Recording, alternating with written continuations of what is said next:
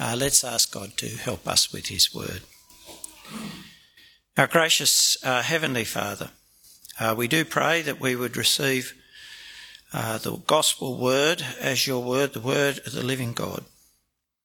And we do pray that we would know its good work in our lives, that it would help us to trust the Lord Jesus for eternal life and equip us through its teaching, rebuke, correction and training to live lives which honour you through doing the good works you have called us to do.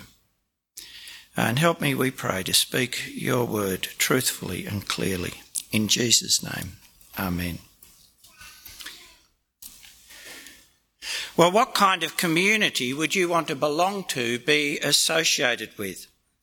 One that didn't care about how people treated each other within it? One that had on the books high standards of behaviour, but was indifferent to whether members kept them or not? One that, alternatively, as soon as you failed once to keep the rules, that was it, you were out? One that encouraged gossip about and public shaming of those who deviated from accepted standards? Now, to ask those questions, of course, is to answer them. We wouldn't want to be part of a community that was indifferent to how people treated each other or encouraged hypocrisy by proclaiming standards and never bothered about whether they were kept. And we'd find it hard to be in a community that showed no grace, that policed conformity by fear and shame. Or, actually, we might find it easy to go along with that until we were the one that slipped up. Those kind of communities drive people away. People whose wrongs are not addressed, who leave hurt and embittered by the treatment they've received at the hands of others. Or people who've done wrong and can find no way back, excluded forever. Now, Jesus' community, the community of the King, is one where, taught by Jesus, there are very high standards. The Lord Jesus said to his followers in the Sermon on the Mount back in chapter 5, "Unless your righteousness exceeds that of the scribes and the Pharisees, you will never enter the kingdom of heaven." And then he described that righteousness: turning away from anger and pursuing reconciliation, saying no to lust, even in our minds, faithfulness in marriage, keeping our word, generosity in our treatment of others, even when they wrong or impose on us, loving even our enemies. The community of King Jesus has very high standards of behaviour expected of his followers. But it's also a community that doesn't want any driven away, where every member, even the most humble, is precious. Where God wants, as we heard in verses 10 to 14, the straying brought back to the flock. Where we heard Jesus say, "It's not the will of your Father in heaven that one of these little ones perish." So how can we be a community of imperfect people, yet committed to the perfect teaching and example of our perfect Saviour? How can we be a community real about righteousness while not driving any away? How, as a community, can we, people who will fail and offend, insist on high standards without breeding hypocrisy, partiality and legalism? How can we be that community Jesus wants us to be, where none are driven away and the straying are brought back? Well, Jesus gives the answer in Matthew 18:15 following, the passage we heard read. Verses 15 to 20, we are to be a boundaried community. That is, a community with clear behavioural boundaries where, if someone insists on persistently ignoring or breaking those boundaries, they place themselves outside the community. A boundaried community where, as we heard, every member is active to maintain the standards. But not, as we hear in verses 21 to 35, a limited community. Instead, we're to be a community without limits on forgiveness, because we know ourselves to be the community of the greatly forgiven. And it's being a boundaried but not limited community that will be the community that will be glad to belong to as Jesus followers, a community in which we can each grow as Jesus followers. If your brother or sister sins against you, go and rebuke him in private. If he listens to you, you have won your brother. If your brother or sister sins against you. Notice it's not if your brother or sister offends you or if someone makes you feel bad. Jesus says if your brother or sister sins against you. And that tells us a couple of things, doesn't it? Firstly, Jesus is concerned in this instruction for the sinning individual and their good. You see, what will cause someone to stray from Jesus' flock? What will cause, verse 14, one of these little ones to perish? Well, it's actually sin, persisted in. Hear the warnings given to the church in Paul's letters. Don't you know that the unrighteous will not inherit God's kingdom? Don't be deceived. No sexually immoral people, idolaters, adulterers, males who have sex with males, no thieves, greedy people, drunkards, verbally abusive people or swindlers will inherit God's kingdom. Or again in Ephesians, know and recognise this, every sexually immoral or impure or greedy person who is an idolater does not have an inheritance in the kingdom of Christ and of God. Persistent sinning excludes us from God's kingdom. Jesus wants a community that is real about stopping sinning, because that's what causes people to perish. He doesn't want sin to go unaddressed. Oh, and secondly, what Jesus says here tells us that we relate to each other on the basis of objective standards of right and wrong, not on our own subjective feelings of how we may or may not want to be treated. It's God who tells us what constitutes sin, tells us in his word. Sin is missing the mark, falling short of God's standards, not ours or the ones our community may have made up. We don't create the boundaries of the behaviour that's acceptable in the community of King Jesus. He does by his teaching that fulfills all the law and the prophets. So the question we have to ask of our treatment by others, especially if we feel hurt, is it right? Does it conform to the way the Lord Jesus says we should live? A trivial example. I might have been hurt, and those of you who know me know that actually this is entirely untrue. But I might have been hurt, offended by someone forgetting my birthday. But is that a sin? Oh, I might be angry about someone not turning up on time. But was it sin? And of course the answer to that may be the cause of their being late. I mean, a thoughtlessness that makes them break their word all the time, that's sin. But getting a flat tyre 10 minutes from your destination isn't. Oh, I might not have liked what someone said to me. But was it sin? Or might it be the truth said for my good? The issue is sin. And sin isn't making you feel bad. It's missing the mark of Jesus' standards in action or word. It's good to be clear about that because it actually keeps us focused on our responsibility. You see, while we have to consider the feelings of others, in the end we can't be responsible for another person's feelings because who knows what else is going on in someone's life. But we can be responsible for our words and actions. And when you're wrong, there may be a place for telling someone how their words and actions made you feel. It may help, should help them understand the hurtfulness of the wrong they've done. But the sin isn't making you feel bad. It's the wrong the person has done that has then made you feel bad. And it's the wrong you must rebuke. And notice Jesus says if someone sins against you. And so your engagement with the sinning person is not based on hearsay, but personal experience.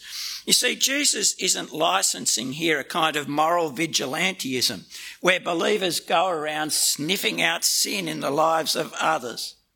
He's actually talking about having real relationships with our brothers and sisters in the community of Jesus' people. A community that's committed to living Jesus' way and loving each other enough to help each other continue living Jesus' way. For that's actually what rebuking the person who has sinned against you is about. It's about love.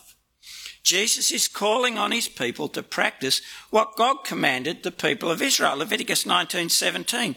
Do not harbour hatred against your brother. Rebuke your neighbour directly, and you will not incur guilt because of him. Do not take revenge or bear a grudge against members of your community, but love your neighbour as yourself. See, when you're sinned against, there's to be no letting being wronged fester into hatred or grudges. And because you love the other person as yourself, there's to be no letting them continue in sin which will exclude them from Jesus' people. And as we see in verse 16 of 19, and here, go and rebuke him in private, there is to be no public shaming. Addressing sin starts with the individual sinned against. If you're sinned against, says Jesus, take it up with the person who sinned against you. Don't run to someone else. Take it up for the good of the offender to stop them sinning and for your good, so that you stop nursing the hurt or you just decide it's all too hard and drift away. You rebuke them. That is, you show them how what they have done or said is inconsistent with what our Lord Jesus has taught us, and you call on them to change. Now, this is the responsibility of each one of us in relating to our brothers and sisters. We can't be indifferent to their sin or lazy in addressing it, because sin is serious. But having recognised it's the responsibility of each of us, we also have to recognise that there are some circumstances where it is not the responsibility of the wronged person to take it up with the person who has wronged them, and it would be wrong to insist that they do. You see, in context, Jesus is talking about relationship between brothers and sisters. That is, while it will be awkward, there is an assumed equality in the relationship. But that's not always the case, is it? People can be in dependent relationships, for example, children to parents. Or people can be in relationships of significant power imbalance, like many wives in abusive relationships. Or people can be in situations of repeated threats and harm where it's unsafe to rebuke the person wronging them. Even in churches, there may be a significant power imbalance that can make someone feel unable to rebuke the person wronging them. For example, the person doing the wrong might be a minister or elder, and they mightn't even be aware of the power imbalance, but it still exists. And the wrong still needs to be addressed, for sin is serious, and in these circumstances can be even more destructive. In these situations, it's actually right for the person who's been wronged to raise it with another, to seek help and sometimes protection. Maybe raise it with another believer or with a pastor or elder, another pastor or elder. Or, as you can hear, raise it with Safe Church, and the numbers are out there on the notice board. We're a community committed to Jesus' standards, and sin by anyone can't be tolerated. Now, Lord willing, you rebuke your brother and sister and they listen and they heed and you stop, they change their behaviour, everything's good, you've gained your brother or sister. That is, you've kept them in Jesus' flock, and that's a wonderful outcome. But because sin is about objective right and wrong, if the person doesn't listen to you, there's a next step. If he won't listen, take one or two others with you, so that by the testimony of 2 or 3 witnesses, every fact may be established. So you go with 2 or 3 others to rebuke this sin. So we're not to give up if rebuffed, because sin is serious. It kills, it excludes from Jesus' people. So you support your understanding that the action of the offending person was sin by taking 2 or 3 others. People who can say, look, this is not just a matter of personal opinion. It's not just because Neil's a really sensitive person. What you did was wrong. It's wrong to lie. It's wrong to take money for a job and not do it. Or even it's wrong to treat a parent disrespectfully. Jesus' community, you see, is to practice what was taught in Deuteronomy. That conviction should come with 2 or 3 witnesses. But here witnesses not to the sin, but to the understanding from Scripture that the behaviour is sinful. Now, taking 2 or 3 others does escalate the situation, make it more serious. You know, you've subjected your sense of offence to the scrutiny of others, and the other person's now exposed, in a sense, to the judgment of others. So why involve others and not just sweep it under the carpet? Well, it's because others are involved. The sin of any believer affects the whole community. As Paul says in 1 Corinthians 5, a little leaven leavens the whole batch of dough.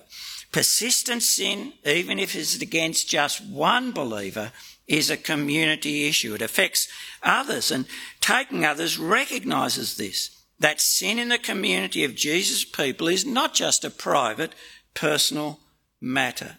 And of course, taking 2 to 3 others gives another opportunity for repentance, for the offending brother or sister to be kept in Jesus' people. It says to them, you can't shrug this off, just think it's that person being sensitive or that it doesn't matter.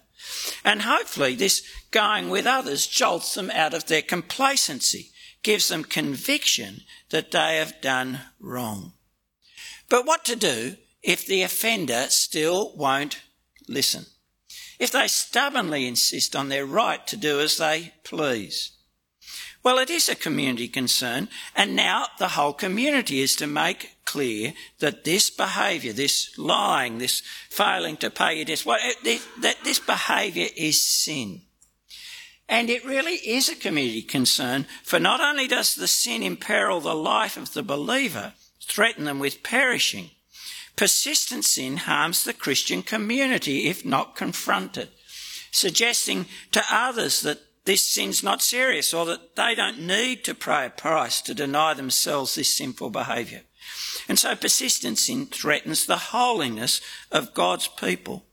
And letting it be thought that you can be a member of Jesus' community while openly disobeying his teaching actually undermines the rule of Jesus through his word amongst his people, and so threatening their identity as Jesus' people.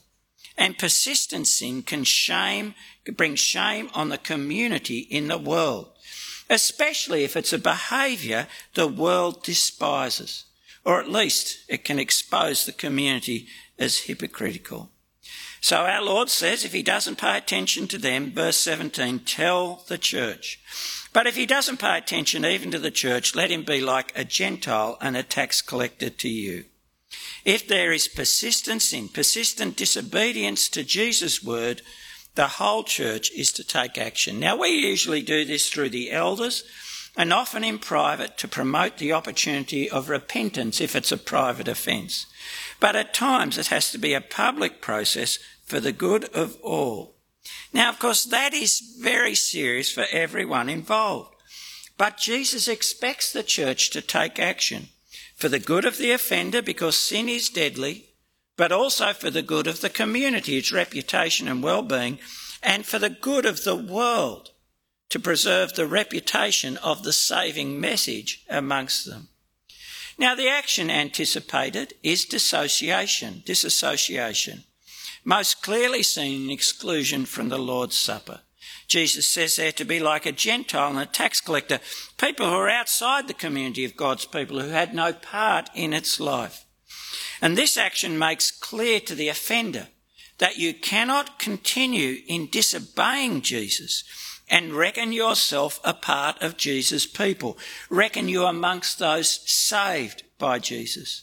In fact, this is so important that the offender gets the message that Paul says in 1 Corinthians 5, I wrote to you not to associate with anyone who claims to be a brother or sister and is sexually immoral or greedy, an idolater or verbally abusive, a drunkard or a swindler. Do not even eat with such a person. You see, it's not love to let someone think they'll be okay at the judgment because they trust Jesus, when their behaviour says they aren't part of Jesus' people and they won't be okay. And disassociation makes it clear, both to other believers and to the world, that Jesus' people have nothing to do with this kind of behaviour, whatever it is. And then the Lord continues by making it clear that the judgments of the church, where they conform to the gospel, are the judgments of God. I tell you, whatever you bind on earth will have been bound in heaven. Whatever you loose on earth will have been loosed in heaven. Will have been bound, will have been loosed, tells us that in conforming the behavioural boundaries of the church of Jesus' community to Scripture, the church is ratifying, administering the judgments of the heavenly court. What is already bound or loosed there, already forbidden or permitted. Now, this is a reminder that the standard of our life together has to be the Word of God, that our life together has to be regulated by what Jesus taught, because that's what it is to be a disciple. Remember Matthew 28, teaching them to do all that I have commanded you. And it's also a reminder of the seriousness of the church's decision. For conformed to Scripture, they are the judgments of God. Now, it doesn't mean the church's judgment's final, for the next part of the chapter tells us that there's always forgiveness for the repentant. But it is serious. And verse 19 reinforces that. If 2 or 3, says Jesus, on earth agree about any matter that you pray for, it will be done for you by my Father in heaven. See, the judgment again is not just the judgment of one. But where it's agreed by God's people and they commit their judgment to the Lord, it will be done for them by our Father. And where they are praying, even as they exclude from fellowship, for the repentance of the offender, well, again, there is a good assurance that their action will have its goal of not letting anyone perish. And again, verse 20 brings home the seriousness of what's being done, and that the church belongs to Jesus, for he is present amongst us. Now, we see that actually in the book of Revelation, don't we? Revelation 1, 2 and 3, where Jesus stands amongst the churches, stands amongst them to both support and pronounce judgment. Our Lord is actively concerned for the health and reputation of his people, and he wants us to live as his people. Now, that should be an encouragement for all of us who want to live as his people. We can rely on his help. But it's also a sobering warning to all who want to live in the church as if they are the boss and it's kind of their club, their possession. Jesus expects his community to have clear behavioural boundaries. That's not to be a place where sin is tolerated. Behaviour inconsistent with being his must be addressed, and remember verse 15, by each one of us. Now that's going to be a challenge, because if we live by Jesus' word, we will be increasingly differentiated from the world, different from the society around us, whether that's in our sexual morality as it was in the first century, or our insistence on integrity, or our rejection of greed, or our insistence on kindness and love in our dealings with all, in any number of ways. And there's going to be pressure always, internal and external, to not maintain those boundaries, those behavioural standards that Christ has given us. In fact, you can see some examples of internal pressure in 1 Corinthians 5. Not wanting the status, not wanting to act because of the status of the person, or fear of litigation, or because actually most people, many in the congregation, actually accept and want to keep on practicing the sin. And there'll be external pressure too to not maintain Christ's boundaries, whether it's legislation or threats of withdrawal of funding. And we might be personally reluctant to rebuke sin, remembering Jesus' warning about the log and the speck conscious of our own sins. But the Lord's not here talking about looking for sin in others, but how to respond when sin has found you, when you have been sinned against. So despite pressure and reluctance, individually and collectively, we should practice what Jesus teaches here, because he teaches it, and he teaches it for our good. And it is for our good. It is good to live Jesus' way. It's the way of human flourishing. It's good to love our enemies. It's good to control our anger and seek reconciliation. It's good to live sexually pure lives. It's good to be true to our world. Jesus' way, his righteousness, is good. And maintaining Jesus' boundaries maintains us as Jesus' flock, where he decides who's in and out. And brothers and sisters, we are nothing. We are not even a good human club to belong to if we are not Jesus' people. And of course it's good. Good to act because sin kills. Good to take sin seriously, to insist that sin be repented of, because that's good for the offender, good for the congregation, and good for the world, who shouldn't be confused about what it is to follow Jesus, nor be turned off by bad behaviour being tolerated. And we've seen a bit of that. Now, when we think and talk about this, we often become focused on the most serious end, don't we? Dealing with the persistent and open sin and dissociation from those who persevere in their sin. But actually the determination to not let any perish because they keep on sinning starts with each one of us. Each of us having relationships with each other that allow us to bring up behaviour and to hear others speaking to us about our behaviour.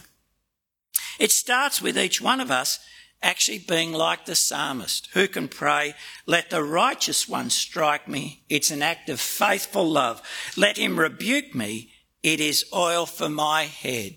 And so it's good to ask yourself, are you open? Are you open to being rebuked in love for your sin? Or would you be all defensive about it? Bite the person's head off. Oh, and do you love your brother and sister enough to speak when they sin against you? Do you love the congregation, love God enough to take sin seriously? Or are you, for example, even now letting somebody's offending you fester in your heart into anger or even hatred? If we're to be a Jesus people, we actually have to love enough to rebuke sin and recognise that those who rebuke our sins are loving us. But if we're to be a congregation with clear behavioural boundaries, we mustn't be a congregation, says Jesus, with limits on forgiveness. Peter approached Jesus and asked him, "Lord, how many times must I forgive my brother or sister who sins against me? As many as 7 times?" Now, Peter's actually got the point. The rabbis said that forgiving up to 4 times was really generous, but that was enough, But Peter, obviously, twigging to the fact that God doesn't want any one of his little ones to perish, is extra generous. Must I forgive them as many as 7 times? That'd make us much more inclusive than the other groups, Jesus. But Jesus' answer is actually crushing. I tell you, not as many as 7, but 70 times 7. Now, Jesus is not saying you actually have to keep extensive records over years to tally up the episodes of forgiveness and send someone a warning when they get to 469, right? Jesus is saying you have to forgive without limit. And that is a challenge, isn't it? Because forgiveness is hard. It costs. To forgive a debt is to go without the money. To forgive a hurt is to go without the vindication. And to forgive repeated offence is wearing.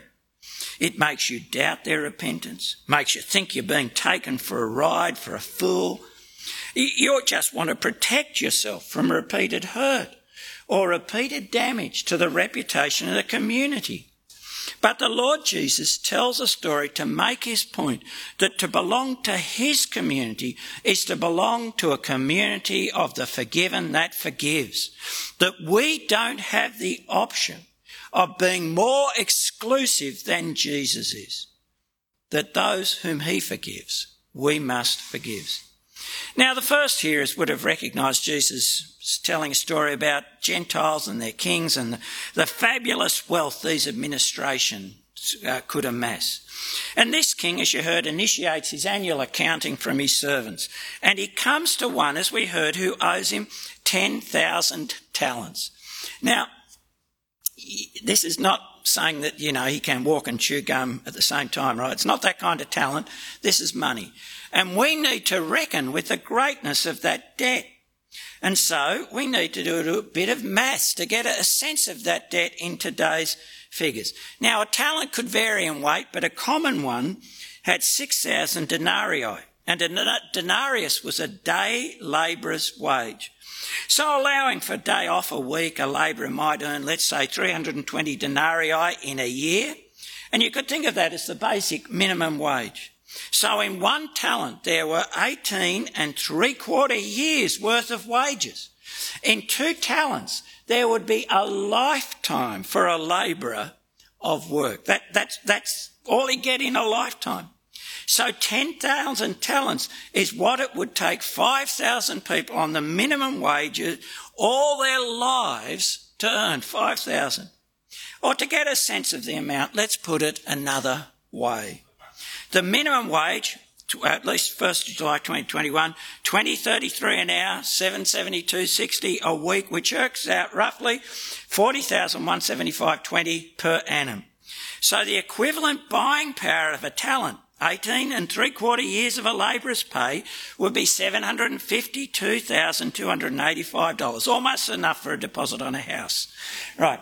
Now, 10,000 talents, get this, is the equivalent buying power of $7,522,850,000. Now that is a big debt. And selling the bloke and his family wouldn't put a dent in it. The most expensive slaves sold for a talent, and most a lot less. So this servant is looking at dying in jail. But verse 26, he appeals to the king. Be patient with me, and I will pay you everything. And amazingly, the master has compassion and forgives him. Now that would cost even the greatest monarch. And to give you an idea of that, the annual revenues of the region of Judea, Samaria, Galilee, that region combined was 800 talents. So this is 12 years of revenue from this area. But the king does forgive. It's extremely generous. And let's face it, all this bloke has done is distinguish himself by his greed, stupidity and unreliability. That's what the first hearers would have thought. To accumulate that much debt, you must be so stupid. But he is forgiven. And you would have thought that was a life-changing escape, wouldn't you? But he is still greedy and, to be honest, stupid.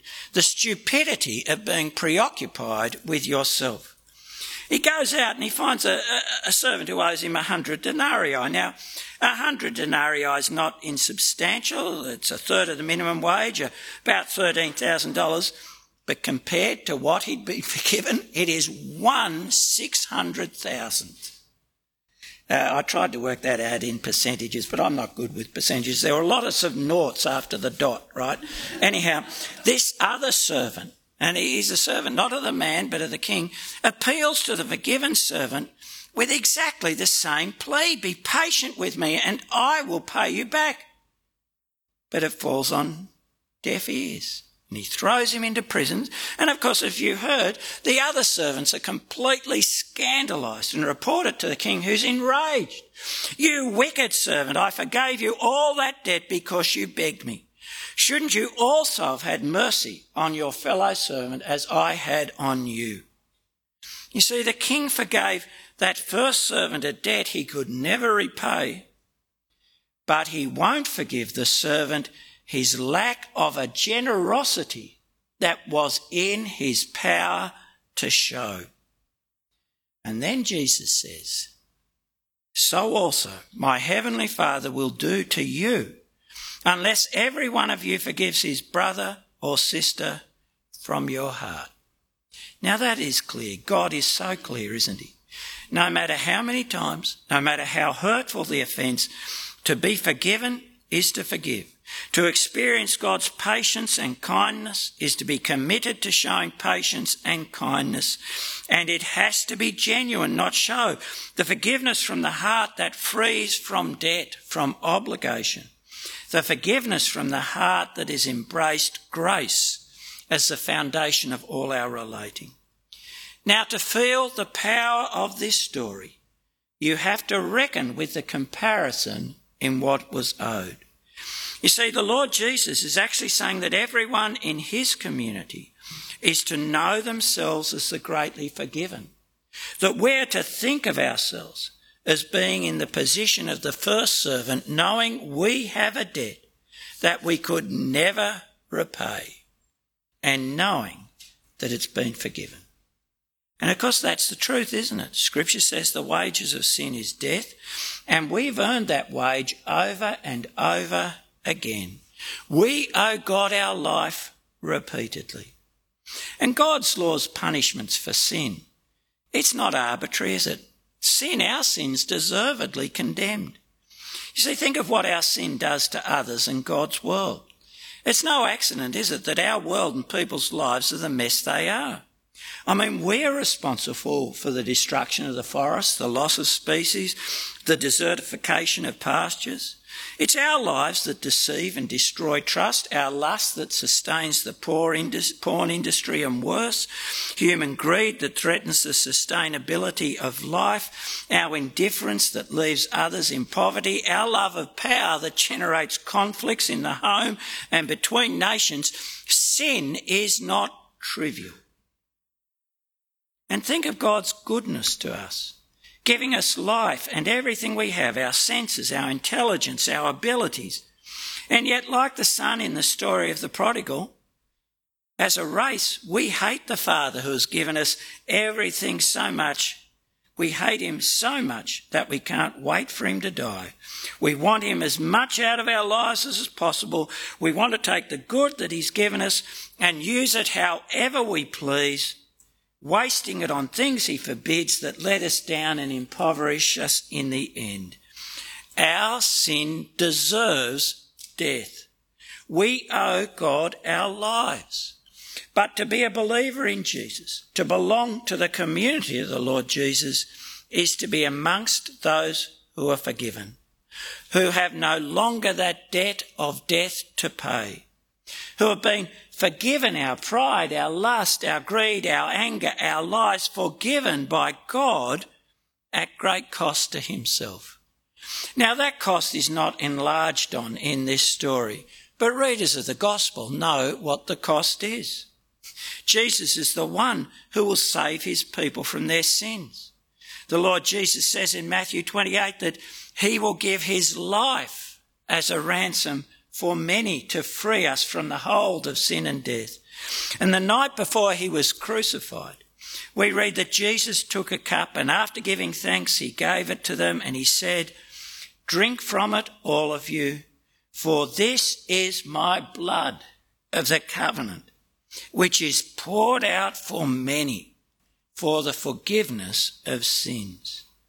We know what it has cost God to forgive us, the death of his Son. Now, believer, think, how can the debt anyone owes you compares to the debt you owed God? No one owes you their life because you did not give it to them. How can anything you forgive compare to what God has forgiven you over and over? How can the cost of forgiving anyone compare to the cost God has paid to forgive you? To refuse to forgive, even though it may be costly for you to forgive, is to say that the wrong done to you is greater than the wrong done God. The cost too much because what? Your dignity, your importance is greater than God's. Your rights, your justice, more uncompromising than God's. At the heart of being the community of King Jesus is each one of us knowing that we are greatly forgiven. Forgiven of a debt that actually exceeds our imaginations to compute. Oh, and it's to know that to be forgiven is to forgive. Now, we will be a healthy community if each of us remembers that every day, that we are greatly forgiven, so that we always engage with each other as the greatly forgiven. Engage with grace and patience as those who have been shown that grace and patience. Engage as those who have a joy in forgiving, because we know the joy of being forgiven. Now, for some of us, that will be easy. We know our sin only too well. We can't hide from the harm we've done others, the way we've failed them. We can't hide from the indifference or the contempt we've shown God. We're conscious of it every day. And each day we're grateful to be forgiven. But others of us at times can be forgetful, preoccupied with our own affairs, unaware often of the impact of words and actions on others, too busy to pause to remember, and our gratitude at those times is meagre or absent, and our engagement with sin or forgiveness shallow. And still others resist acknowledging that they are the greatly forgiven, want to think that they're basically good people who deserve to be treated well by God, who've earned a place in the King's community by their faithfulness and doing good, and want to insist that others treat them with the dignity they demand as well. Now, as well as being self-deceived, they impoverish themselves. They don't know each day the joy of being forgiven people. They don't know the security of relating to the living God on the basis of his grace and not our deserving. I hope you know yourself as greatly forgiven. In Jesus' people, it's not one slip and you're out. It's not, oh, you're in here subject to a trial period and you can stay if you're good enough by keeping our rules. Jesus' people are never meant to be an exclusive self-righteous club of those who keep the rules. It's the community of the forgiven who forgive. And do you see how good that is? We don't have to hide sin, be reluctant to recognise it because we fear we'll be tossed out. And we don't have to think that we've got to be perfect to belong. In Jesus' community, you can be real about sin and real about being sinned against. It's a community where you can slip up, as we will, but the slips not be fatal, where sin is rebuked and forgiven. And so it's a community where each of us can actually grow in godliness. And we can encourage each other to grow by being real about sin and not tolerating it, and always forgiving repentant sinners. A community that can reconcile after hurt by forgiving. So do you recognise that you yourself are greatly forgiven? Is that the way you relate to your brothers and sisters who may well, in fact will, fail you and wound you? Are you longing to forgive them when they repent, eager to show the generosity you have received? Well, that's the King's community here, isn't it? Boundaried, clear expectations of what we'll all be committed to speaking, and that we'll all be committed to speaking and acting in conformity with our Lord's instruction and not tolerating persistent sin amongst us. Boundaried, but not limited in our forgiveness, because we're the community of the greatly forgiven.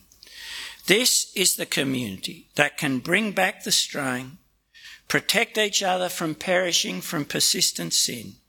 A community that can welcome all the sinners the Lord welcomes, where the repentant can always find a home and encouragement, where the word that saves us is also the word that rules our life together.